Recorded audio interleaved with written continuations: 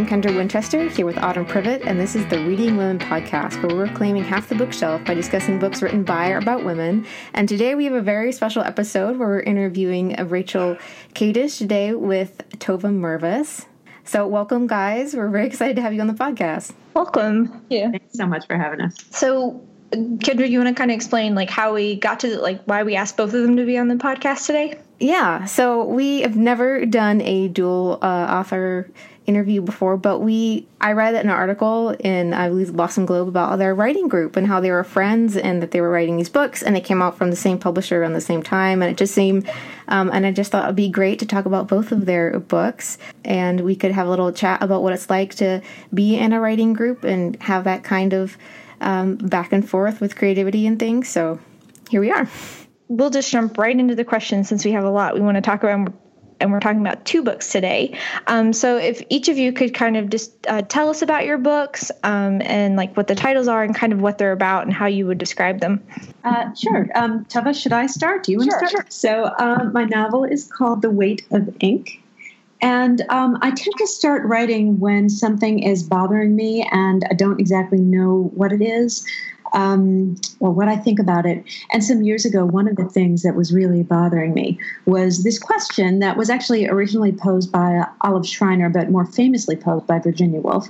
And it was this question of what would have happened if William Shakespeare had had an equally talented sister? What would have been her fate, a woman with that kind of capacious intelligence in that time period? And Woolf's answer is pretty succinct. She died without writing a word. And you can't argue that that's the most likely fate for a woman of intellect in that time period. But it was just rattling around in my head. It was bothering me because, of course, the question is not just an academic question. We all know stories of women who have been defeated or taken down by the norms of their time or forbidden to speak. And I kept thinking, okay, well, what would it have taken for a woman of that kind of mind not to die without writing a word? So I kept thinking about it, and I started working with a specific period of 17th century history. And what I came up with is this novel that is braided. It's both contemporary and 17th century in alternating chapters. And the novel begins in contemporary London when these documents are found boarded inside a 17th century staircase. And the letters are signed by an obscure rabbi, but some of what's written is shocking. And this historian named Helen Watt is called in to examine the letters. She's a non-Jewish woman with a very complicated passion for Jewish history. And it's not long before she discovers that the rabbi's anonymous scribe was a woman. And so The Weight of Ink ends up being a mystery that reaches back in time to ask, what would it take for a woman not to be defeated when everything around her is telling her to sit down and mind her manners? And in this case of my book, what it takes is an elaborate deception. So in 1660s London, that part of the book, a blind rabbi, a Sephardic Jewish Inquisition refugee, has no one to read and write for him until he turns to an orphaned young woman named Esther Velasquez. But as Esther gains access to forbidden books and ideas, she realizes that there are questions she's desperate to discuss with outsiders, questions that could bring death to her and her household if anyone knew what she was actually writing or to whom she was addressing her letters. But despite the danger, she can't stop because for her to ask questions is to be alive. So what I have is a story of this woman who risked everything in order to write, and then a woman 350 years later who finds the papers she left and has to interpret them. Well, the Book of Separation is a memoir that I started writing a few years ago. And it really began as an essay. I wrote an essay about my experience of having an Orthodox Jewish divorce ceremony, and which was just highly scripted ritual that ends a marriage in the religious world that I'd always been part of. And in the essay, I wrote about how, as I followed the minute details of the ceremony, I really came to understand that I was leaving not just a marriage, but the religious world that had really shaped me. And the essay was published in the New York Times, and it became widely shared. And, for me, it was an experience of taking this story that had been my private, painful reckoning and making it public. And although I had written 3 novels before this, it was really the first time that I had written memoir. And I was very nervous about writing it. I actually happened to be in a remote part of Costa Rica when the essay came out. And if I've learned one thing as a writer, being in a rainforest away from any kind of internet access is really the best place to be when you put your most private story out into the world. And I sort of hid for a few days and, we had to really reckon with what it meant to tell a story that made me feel immensely vulnerable. And then when I got home, I saw that my inbox was flooded with emails. There were some from family and friends, but really mostly from strangers. And I had emails from people who'd read the essay, men and women, old and young, from all religious backgrounds, who wanted to share their stories with me. And they were stories of leaving a marriage or stories of leaving a religion or really undergoing any kind of painful transformation. And I think it was really the most moving experience I've had as a writer. And I had been so nervous to put this out in the world, but it reminded me what I love about writing and about reading, that when you're honest about a story and willing to be vulnerable, it allows other people to connect and be honest and share their stories. And so I'd been toying with the idea of writing a memoir. I wasn't sure I had the stomach for it. But this experience made me realize that I really did want to write this story, a larger version of this story as a memoir. And so the Book of Separation chronicles my leaving the Orthodox Jewish world that I was raised inside of and shaped me, that I was part of as a married woman with 3 children, and my decision to leave that world and to pursue a way of living that felt more genuine to who I really was. And so it's a story about leave-taking and transformation and how you become your own person when you stop following the rules and expectations that have been laid out and try to figure out what it is that you really want to do instead. I thought both of your books were incredibly beautiful. In fact, I read them together at the same time. I usually like a nonfiction and a fiction book going at the same time. And I read them both at the same, and they even look like they go together. And I just thought, I know I might be imagining things, but as I was reading them, I was like, I think you could tell the authors are friends, like. Well, it's fun. It's fun that you should say that. I feel like, Rachel and I have often laughed about the multiple layers. Not only are we best friends, but I feel like our books could be best friends as well. But Rachel, should I out you? Can I out you, Rachel? Yes, go right ahead. So in my memoir, all names have been changed, of course, but Rachel is the best friend in my book. And so we had this sort of funny experience where, her name is Ariel in the book. I'm so happy. I'm giving you this down, but there was that weird feeling where we were both reading each other's work, and then Rachel was in my book, and we had the same editor, and our books were coming out at the same time. It was sort of like multiple layers of reality stacked upon each other at any given time. That's crazy. Right. And really, I think, I'm grateful for our friendship on so many levels. But, there are these moments where, in the end, I was cross-eyed with the copy editing, and where you just reread a sentence, and it just, is this even English? I can't even read. And there were just moments where I'd just be like, Tova, can I just email you these couple of sentences? Will you please tell me if this is in English or not? So I think just these books grew up together. Right, exactly. Conversation about them throughout. So I love the idea that you were reading them at the same time. It's fun. Rachel is always my first reader for anything I write. And so it sort of was this nice feeling of, feeling like I'm just going to write it. I'm going to write it freely. But there's always the first read where you're letting a piece of work that has just lived inside you for so long become viewed by someone else. And for me, it was always knowing that I always know that Rachel is the one who reads everything first for me. And it just has been such a nice feeling to know that Rachel's intelligence and exacting eye and her excellent line edits and just her generosity and really ability to understand what I'm trying to do. It's, the moment when I get Rachel's comments back, I always feel like, okay, I can take this piece to the next stage. I have Rachel's comments on it. And so I think for both of us, this experience of not just writing the books together and having a close friendship and spending many years discussing the books and, life in general. But I think the fact of them coming out at the same time has made it so nice to feel that we're doing this sort of together at this, we're putting our books out at the world at the same time. I think absolute mutual admiration society. And then of course, going out into the world as a woman writer and, keeping all those balances of, we each have kids, and are balancing, writing and school meetings and school plays and travel and all of that. And it's just really wonderful to have company And that's one of the things that's been really nice about our writing group also, is a bunch of working women writers just helping each other avoid pitfalls and figure out how to have the writing world together. Yeah, so did you meet in your writing group? Is that where you became friends first? Or was it the other way around? Like you were friends and then you went to the writing group? We actually met when I moved to Boston, I guess about 14 years ago. I was very upset about leaving New York City, which I loved very much. And I was sort of moping and lamenting the fact that we were going to be moving to Newton, Mass. And I ran into another writer on the streets of New York who Rachel and I both knew. And he said to me, "Oh, you're going to be fine moving to Newton. You can become friends with Rachel Kadish." And I was like, "Oh, I want to become friends with Rachel Kadish." And we moved here, and our kids being in the same nursery school. And while I'd like to say we bonded as writers first, I think we bonded because our children had lice at the same time. And we had very similar hair. And so there was a moment we were like sitting in the back seat of one of our cars picking lice or checking each other for lice. So we bonded across the board.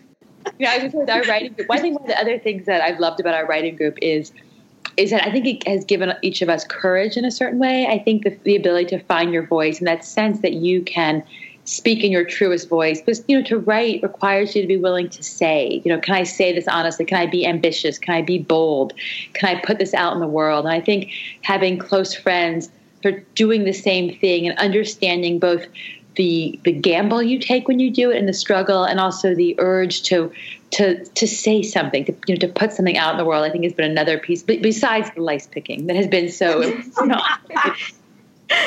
Every single person who is listening to this podcast right now has just scratched their head in the last 10 seconds. I definitely have. I'm like looking at my arm actually right now. You both have talked about this a little bit. But your books, both of your books, like one is fiction and one is nonfiction, but they both have strong Jewish female protagonists like at the center of it. As you worked on these books, would you say that you were inspired by each other's writings, or was it mostly just like helping with editing and just commiserating about being a writer? I think that each of us has our own thumbprint as a writer. So each of us would have written about what we're writing about no matter what. I don't think either of us persuaded or influenced the other to choose this subject matter. But I do think, and Tova, correct me if you think I'm wrong, I think we made it more possible for each other to speak, and we continue to do so. Yes, here is what you can say. Yes, go for it. Yes, speak openly, but not in a naive way.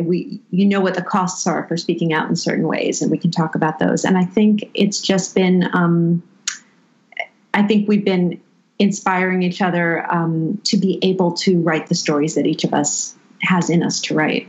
And I think also the hard work of writing, the sense that it takes so long and it's sitting with it again and again and again. And I know for Rachel, Rachel's novel took a decade. And before I wrote this memoir, I wrote a novel called Visible City that took me 10 years to write. And just the ability to know that someone else understands what it means to sit and sit and sit and sit over so many years until you get it exactly right. And the frustration that comes from, feeling like, well, what did I do today? Well, I sat for 6 hours and I sort of tilted one scene a little bit so that it read a little more sharply, and to know that a novel is made up of so many of those kinds of days. And I think, the inspiration comes from being in the same pursuit and having the same passion for the work and the same ability to put in the hours, to sit yourself down until you get it right. Absolutely.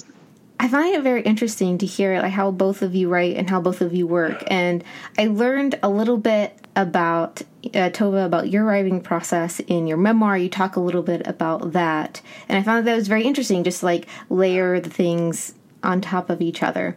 So I guess now that we've talked a little bit about how you guys work together as friends and in your writing, I'm going to do a couple of questions focusing on each of the books. So I think we're going to start with Rachel and The Weight of Ink. I love this book. I love the premise, especially since, obviously a Virginia Woolf fan. You say A Room of One's Own. It's probably my favorite nonfiction book. So I'm here. I am here for this. And also Helen is one of my new favorite characters of all time. The fact that you don't hear a lot of stories about older women doing amazing things, and she definitely is. So the first question that I have is about Esther, though, who's about in the historical part of your novel. And so she, as you said, is a scribe for a prominent rabbi, and she discovers the world of books and learning.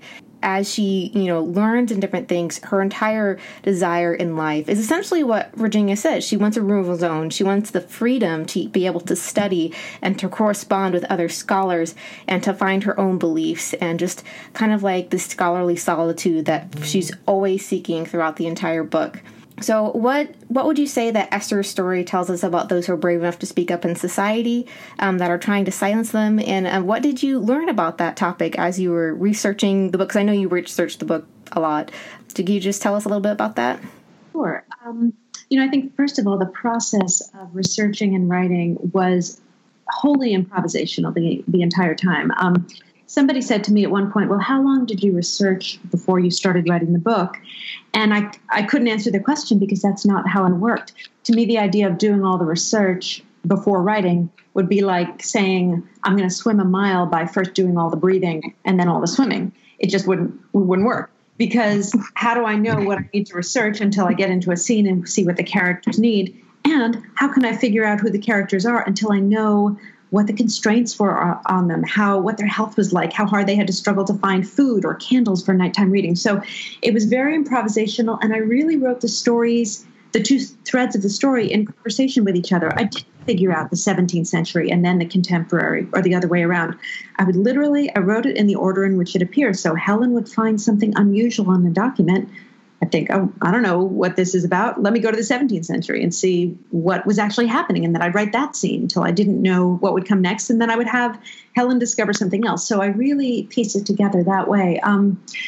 As I went through Esther's story, it really, I was struck both about how much more difficult women's lives were then on every level, and, materially, and getting education and all of that. And also about how much is still true about how hard it can be to speak out against, and maybe this is another real point of connection from my book with Tova's, how hard it is to speak out when you're the only voice doing it, when it's dangerous either personally, physically, or socially to do so, the kind of bravery it takes. And it's easy to say, well, women should speak out, people should speak out, but there's always a price to the ticket. And I would be writing a falsely feminist story if I said, and she got to have everything and everything was perfect. You have to really think about what's the price of the ticket. What does it cost women to speak out? And I loved following Esther and also Helen. I missed both those characters now that I'm done writing them. Well, I loved both of those characters. And, I think your story really resonates with the mission of what we're trying to do here, because I have encountered some people who are like, oh, well, we all know women write books, but I read an article a couple months ago about someone said, well, why are there no prominent female painters? And, a similar kind of question. And the answer was, well, it's not that they didn't exist. It was just that they didn't get the press, and they didn't get the notoriety that the male writers got, or the male painters got at the time. So all of those kinds of stories really resonate with me in that way. And I'm always glad to see when people point out that, yes, women have not just been writing and thinking and studying in the last 100 years. They've been doing it for a while, but no one's just ever talked about it. And if I can just get on my soapbox about that for one more second. Go right ahead. Press. It's that, people, I think so often say, well, there weren't any women doing this. And I feel like, how do we know? Because if it was dangerous for a woman, or for that matter, a member of any other suppressed minority group, to speak out, they would do it if they succeeded to do it, if they overcame all the odds of education and other things and really were persistent about it, which some people were, because people are stubborn like that, because people do what the grass does, and they grow up and they break through pavement when they can. Most of them don't succeed, but some of them do. And let's say those who did succeed, how are they going to do it? They have to disguise themselves. For a woman to do what Esther does in the book, she pretty much had to write under a man's name. So if she succeeded, how would we know? If she succeeded, it's because she did it well. She disguised herself. So how do we know that there weren't women doing this? I really, I bristle when people say, well, clearly there weren't women doing it, because you just have to think, what did it take to do it? You had to be well disguised. Absolutely. And I think you point that out very well in the book when they're first finding and going through Esther's letters in, I guess would be the book's present or whatever. But that one of the scholars is like, well, likely, she was just a scribe. She had no real thoughts of her own, blah, blah, blah. And like, you could tell, that's probably what would happen if a similar situation arose. Like, people just like automatically have this bias against a woman actually being a scholar. And so I really appreciate that story. I was cheering for Helen and for Esther and just, female scholarship in general, because it's just beautiful. It was like an Indiana Jones story, but nerdier and about like philosophy. Yeah. I'm going to quote that. I think that's, I feel anytime that you said that. That's how I keep pitching it to people. I was like, it's like an academic Indiana Jones. Only Indiana Jones is like a woman in her 60s. Oh my God, you just made Helen cool. I'm so excited. Well, you made Helen cool. We're just reiterating what you already did. Well, I think we're going to switch now so we have enough time to talk, Tova, about your book. Well, your book is a memoir, and it kind of follows your journey through, as you mentioned, through your divorce and leaving your Orthodox community. And in your story, you mentioned that most of your friends who also left the Orthodox community did so in college, but you didn't seem to start your journey and considering leaving until later in adulthood. So could you talk a little bit about like the importance of writing stories that open the conversation about those types of life changes and, doubting one's faith can happen at any age? Sure. Late doubt was a phrase that I thought about a lot as I wrote the book. I was raised with this idea that you were supposed to know who you were at a very young age. I grew up in a religious community where sort of the steps ahead seemed mapped out. You were supposed to go to high school and then college and get married and have children. Everything was sort of planned out. And I had this idea that the person I was when I was 21 or 22 was who I was, and I would always be this person. I was sort of this one-dimensional notion to how I imagined my life moving forward. And I think what really struck me was that we are never the person we are always going to be, that we are always sort of becoming ourselves. And if you live in a world where you allow yourself to grow or change, that person that you are does not remain the person you become. And for me, this presented lots of problems because I was inside a marriage and a strict religious community where I felt that there was only one way you could be. There was this notion of the good girl, and I spent a lot of my life trying to be her and trying to make myself stay her, even when I knew I didn't really believe in the world I was living. But I didn't really know what to do about that problem of what if you don't match the life you're living. And one of the things that I've learned is that those doubts don't really disappear. I think I hope that I could sort of tuck them aside, or if I didn't think too much about things that bothered me about my marriage or about my religious community, I thought somehow I could make it through to the other end. I could somehow make it through unscathed. And I think one of the things I've learned maybe most of all is that no one makes it through unscathed, that sooner or later we have to face those questions about who we really are and what we really want. And for me, as I approached the age of 40, I felt this renewed sense of religious doubt. And ultimately, those questions became too strong to ignore. And one of the things I really had to realize and ask myself and really challenge myself on was this notion that the person I once was the person I would always be. I had to accept the idea that it was possible to change. And for so long, I think my mantra was nothing can change. It seemed impossible. And I think the most liberating, and maybe also the hardest part of leaving this marriage and these worlds was recognizing that change comes at a price. Change can be scary and painful, even when it's necessary. And so I made a change. I always feel like I was a late bloomer in terms of change. It took me, right before I turned 40 was when I was willing to upend my world. And in so many ways, I think that the Book of Separation is really about a midlife coming of age. It's sort of a belated coming of age story. And I think we don't all come of age in our early 20s, and maybe we don't only come of age just once. I think that we can be always in this process of coming of age again and again as we encounter new experiences and allow ourselves to grow in new ways. I really love that. I read a lot of books where people leave their faith, but you showed such an incredible amount of emotional maturity. And I especially loved how, when your son, like when he wanted to keep the Sabbath, you helped him as much as possible, even though that wasn't something that you wanted to do for yourself anymore. And it was really beautiful. Thank you. And one of the things I've learned, I think, as a daughter and as a mother, is that we don't get to control who our children are. We birth them and we raise them, but ultimately they are their own people. And I think one of the things I really wanted to explore in the memoir was, how do we allow ourselves to become who we really are, and how do we allow the people around us to become who they want to be? And I certainly had that experience with my own children, where my oldest son really felt an affinity for Orthodox Judaism, and I wanted to honor that. I wanted, the same way that I wanted permission to leave, or wanted to give myself permission to leave, I wanted to enable him to stay, and wanted to enable him to grow and explore. And he'll have many layers and many years of grappling and deciding who he wants to be.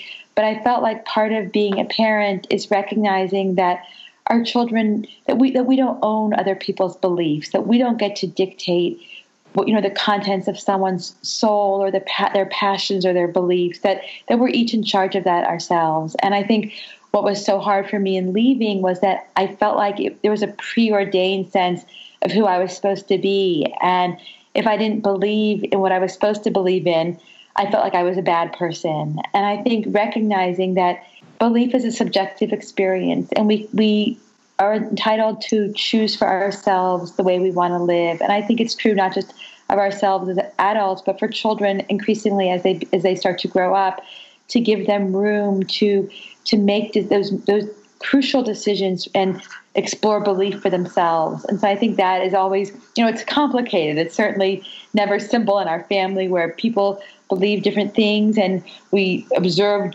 Judaism in different ways or don't observe. And there's always sort of a navigation of figuring out, how do you keep people connected when they believe differently? I never wanted to sacrifice a sense of emotional closeness or connection, but really to ask again and again, how can I connect with family members who believe differently? How can I still keep the love in place even when there are these variances in belief? I think that's very, very well put. And that actually is a perfect segue to another question that I had as I was reading your book. I am a Christian, and so I'm a religious individual. And so as a person of faith, I like reading books of all faiths, and I always see there's kind of this dichotomy where people think you either are a more conservatively strict practicing religious individual, or you're an atheist. There really is no land in between, which obviously is not true. So at the end of your book, you come to a place on your own terms. You're no longer a part of your Orthodox community, but you neither seem to have embraced atheism. So I just want to know from your perspective, so why do you think when we see faith portrayed in books that characters often are one of the two extremes? Why aren't there more characters in the middle or people in the middle? Just your thoughts on that part of faith and writing and different things. I think, having been part of a religious community for so long, I was always struck by how people assume they knew exactly what I believed based on the label about me. People would say, oh, well, she's Orthodox, and that meant certain things about me. And I think that it's always more complicated. I think maybe one of my favorite reviews I've ever gotten was about my second book, which was about the Orthodox Jewish world and people with different experiences within it. And one of the early reviews said that I make gefilte fish out of stereotypes of Orthodox Jews. And I was like, I think that's a good thing to make gefilte fish. Positive, but that idea that, outwardly people might dress the same or might observe the same or wear the same labels, but everyone's experience of religious communities and religious belief varies like any other experience. I think that there's no one experience of faith or one experience of being part of a religious community. And I think writing fiction and nonfiction as well is the place where you give voice to all those varieties of experience. And so I wanted, in my fiction story, I was always interested in saying, well, what goes on inside people's heads? I'm interested always in that gap between how we present ourselves or how people perceive us and our inner world. And certainly for me, that inner terrain was where I lived for so long, where I was aware that my private world didn't match my public world. I think that it's, few things are black and white. Few people are, always religious or always not religious. Or I think that we live in those shades of gray. And I think certainly for me, in my experience of leaving Orthodoxy, I would in no way define myself as Orthodox. And yet, when you're raised in something, when it's shaped every memory and every experience, can I really say that I'm not this at all? I'm still shaped by it. And I think that ability to find those places of gray, I think, allow us to connect to people who are not exactly like us, to say, yes, I'm not this, but I know it so well, or I'm not this, but I understand what it feels like to be this. I understand the pull. And, one of the things that was really important to me in writing the Book of Separation was I wanted to explore not just what drove me away from it, not just what made me not want to be a part of it, but what made me want to belong to it for so long. And I wanted to look at what keeps people inside a religious world. What is the value? What is the benefit for our lives? What are those ways that we feel a sense of belonging or purpose? And I think those are the losses, certainly, leaving that kind of community. I'm well aware that we never just leave and sort of walk out into the big, open, broad world without looking back. It's always more complicated and painful. And I think one of the things that I found was there was a trade-off between freedom and loneliness. And I think in leaving religious worlds, there's that sense that you lose something, and we're always gaining and losing in every decision we make. But I think, I feel like so much of our national conversation everywhere is always viewed in these black and white terms. And I think anywhere that we can be reminded of those shades of gray or when we can have the real conversations. I think that's so true. And I actually think that both of your books kind of show, what people are like behind perceptions and things like that. But we're going to shift gears here a little bit, but listening to both of you talk, I really wish we had more time to talk about both books and the nuances in them and all of that. Cause there's just so much here, and both of your books are just so rich. And Kendra and I really enjoyed reading them, and been texting each other about them while we've been reading them constantly. Did you get to this part yet? No spoilers. We've spoiled books for each other before, so we always ask now.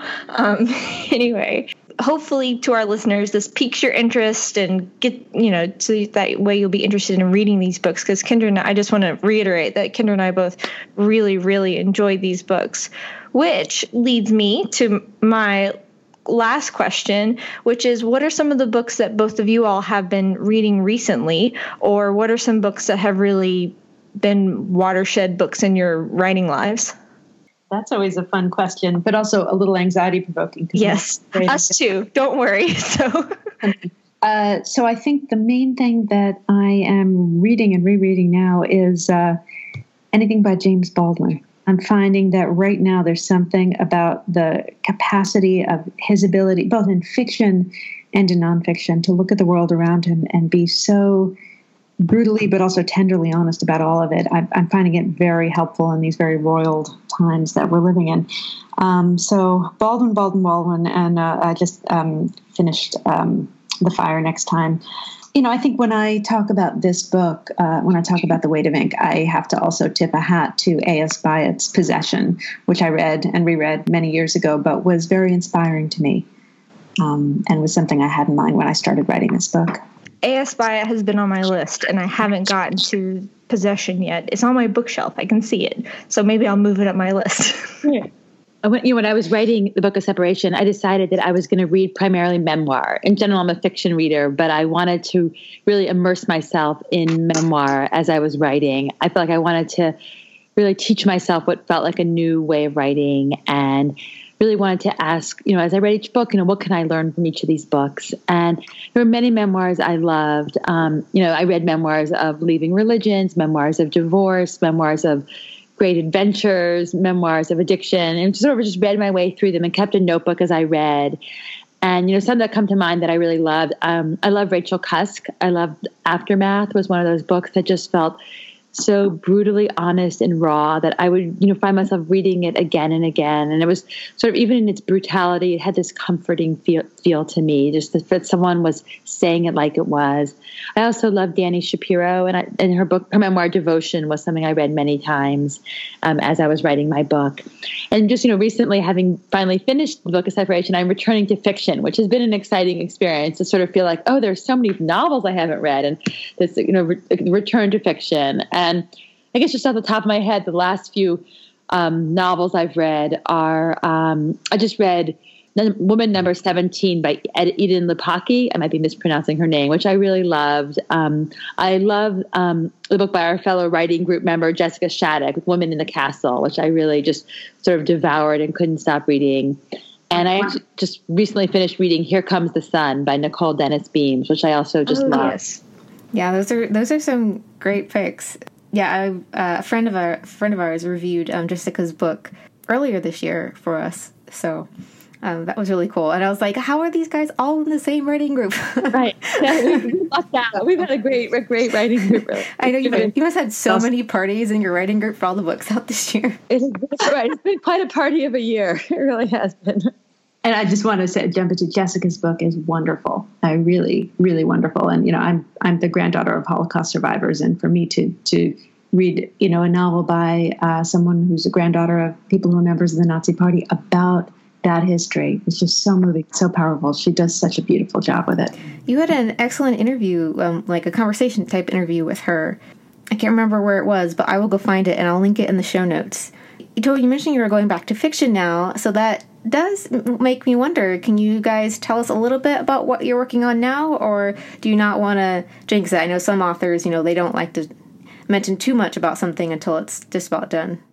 I'm slowly creeping up towards fiction. I'm sort of afraid to return to it. I think the experience of my 10-year novel, Visible City, has made me a little skittish about the idea of saying I'm writing another novel, but I am going to, and so I'm sort of slowly accumulating ideas, mostly just in a notebook that I keep losing every time I write something down in it. But I'm in that stage of just sort of sitting with a few ideas and beginning to think about it. I spent most of the past few months writing a bunch of essays, and so I'm sort of done with that right now, and going to kind of let my mind return to the pleasure of invention and creating a world that is not my own. And it's exciting to start. It's daunting, but also there is a freedom that I feel about the idea of, I can just make it up. The memoir was always, well, what happened and what really happened and who said what? I can do whatever I want in this new world.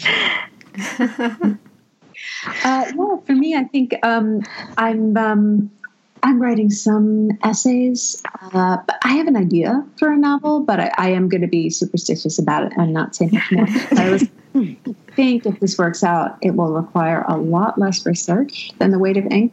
So that feels kind of zero gravity and fun.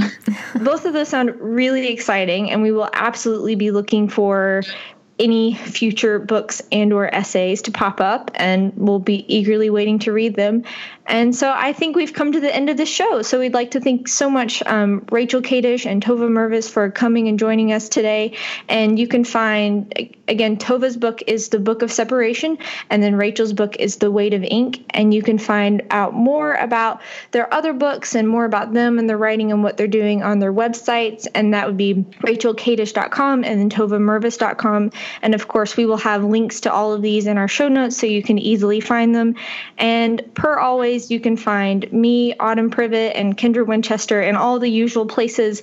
And we want to thank you all so much for listening to the Reading Women podcast. And again, thank our special guest for joining us today. We really enjoyed having you. Oh, thanks so much for having us. Thank you so much. Great. Bye, guys.